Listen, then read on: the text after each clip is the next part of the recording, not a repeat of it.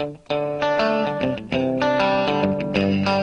Fake Show is brought to you by Threads of Envy, the law firm of Hutchison and Steffen, the Craft House Brewery, the Tone Factory Recording Studio, Moonshot.com T-shirt designs, and by Mr. Antenna. Now your host, Jim Tofte. Michael Carteloone has been the drummer for Lynyrd Skynyrd since the late 90s, and they are celebrating their 50th anniversary on a new tour with ZZ Top that starts next week. He is also a founding member of the group Damn Yankees. We will talk about the history of both of those bands and his years as a notable and successful artist, as I've got Michael Carteloone on the line right now in Florida. Hi, Jim. How are you? I'm great, thank you, Michael, and welcome to the show. I think the last time I saw you guys live, you were actually playing a special private gig at the Pawn Stars headquarters here in Vegas. Remember that, about 10 years ago? You were at that show. Yeah, we were kind of the hosts. I actually interviewed a couple of you guys and even stepped up onto your tour bus. It was kind of a chaotic scene, wasn't it? A little bit, but it was fun. I'll tell you what I enjoyed was we were all able to kind of poke around in the store before we played, and having watched the TV show, it was really fun to actually be there in person. Yeah, it's crazy. You have become, and I've kind of followed this a little bit the last few years, quite an accomplished artist, having shown your works at various galleries for a few years now. When did that part of your creative process begin? Well, thank you for bringing up the artwork. I'm very, very proud of that. It actually preceded the drumming. So I was painting when I was 4. Wow. And I began drumming when I was 9, and the two just have, coexisted my whole life. It's hard for me to kind of split my brain between the two because, they complement, they nurture, they balance each other. I truly can't imagine doing one without the other, Jim. Yeah, and I was kind of expecting you to say that, well, I needed to find some kind of an outlet between tours and something like that, but it's crazy that you've been doing it for that long. Yeah, and you know what, I will tell you that I have painted over a dozen paintings during Lynyrd Skynyrd tours, where I would carry an easel in and out of the hotel and paint during the afternoon. Because it was just a great way to recharge the batteries and unplug, as it were, a little bit. So, if people are curious to see any of my work, they can go on wentworthgallery.com and see all of my paintings. And a lot of those things were done sitting in hotel rooms. And I will tell you, this year is the 50th anniversary of Lynyrd Skynyrd's first album. And I just finished a painting that I called 50, and it is a portrait of the 7 band members on that album.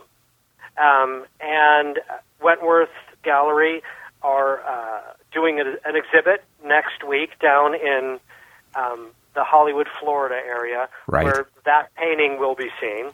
And we've made 50 signed and numbered canvas prints of that, and I'm very, very proud of that work because it is tied together very nicely with this tour that we're doing this summer to celebrate the band's history. You joined Skynyrd well over 20 years ago. What can you tell me about what that was like for you to kind of step into this iconic, legendary band? Well, it was surreal, Jim. I was playing Freebird, as a 7th grade kid in a garage band. Wow. So it's not lost on me how blessed and lucky I am that I get to do what I do for a living. And, I could give you the very short story, which was Skynyrd was recording a new album back in 1998. The producer was a man named Ron Nevison, who had also produced the Damn Yankee records, which was my previous band. Right.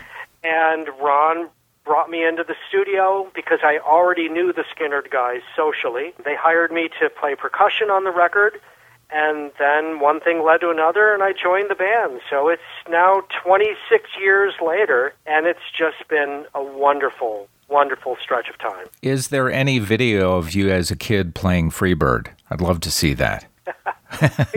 I don't think there is. There's plenty of very embarrassing photographs. But I mean, when I first joined the band, Jim, and we're playing Freebird, and I'm looking over at Gary Rossington, rest in peace. Yes. And we're playing Freebird, I'm thinking to myself, yeah, this is pretty cool that I'm doing this right now. Yeah, Gary Rossington, he passed away earlier this year, and I think at the time the band was working on, its 15th album? Can you tell me anything about that? Well, we weren't at that point working on an album, but we were working on a live performance that was actually filmed. So back in November of 2022, we did a concert at the famous Ryman Auditorium in Nashville. Yeah, right. And we filmed the show that is part of a PBS special. And this week, it's playing in select movie theaters across the country. And there was no way to know at the time, but it turned out to be Gary's last concert. And we filmed it. I mean, what are the chances of that? So that was a monumental event. And as I say, it's in the theaters this week. Lynyrd Skynyrd 50, it's called. And in August, it will be televised on PBS. And that's the Opry right there. And it must have meant a lot to the band, yes? Oh, yeah. It's an incredibly historical venue. Yeah. And it's a really cool place to play. You feel like you're in a church, and you may as well be. Right. You brought it up before Tommy Shaw was putting together Damn Yankees. You had already worked with him, I believe, but did you still have to audition for the band? No, but you are correct. I had been in Tommy's solo band for a couple years. Yeah. And when Damn Yankees began, the first thing that happened was Ted Nugent flew into New York City, where I live, where Tommy lived at the time. And the two of them were just going to get together and write to see if there was any chemistry. Well, we still had the Tommy Shaw band going, so they, got together in our rehearsal room, and Tommy called and said, well, why don't you come down just so we have a drummer to play off of? And that was it. And then, very quickly, Jack Blades from Night Ranger became involved and really helped tie everything together. And I was never asked to leave, I guess is the best way to say it. I've interviewed Ted Nugent a few times over the years. That guy never shuts up, does he? How did you get a word in edgewise, or did you? Well, you wait until you see him winding down, and then you jump in really quickly. But then while you're talking, you could see he's gearing back up, so you only have a few seconds. Yeah, love Damn Yankees. Is there any chance that would be resurrected sometime in the near future? It's the classic never say never. Jim, that band never broke up.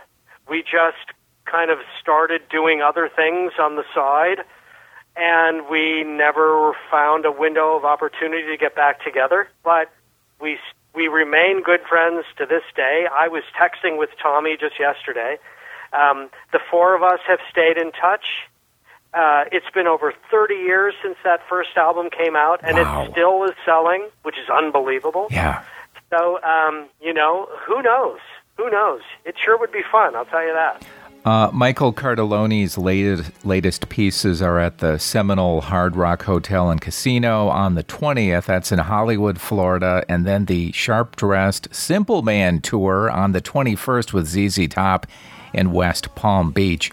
You can get your tickets at LynyrDSkynyrd.com. Michael, just a pleasure talking with you. Good luck with everything you've got going on. Thank you so much, Jim. Obviously, Michael is going to be very busy with Skynyrd at least through the rest of the year. And Tommy Shaw, of course, continues to be busy with Styx, but I'd love to see Damn Yankees get together again down the line. Well, that finishes this episode of the Fake Show podcast. I'm Jim Tofte. Thanks for listening. I'll see you next time. Listen to The Fake Show anywhere on SoundCloud, Stitcher, Stitcher, iTunes, and thefakeshow.com. Made one mistake.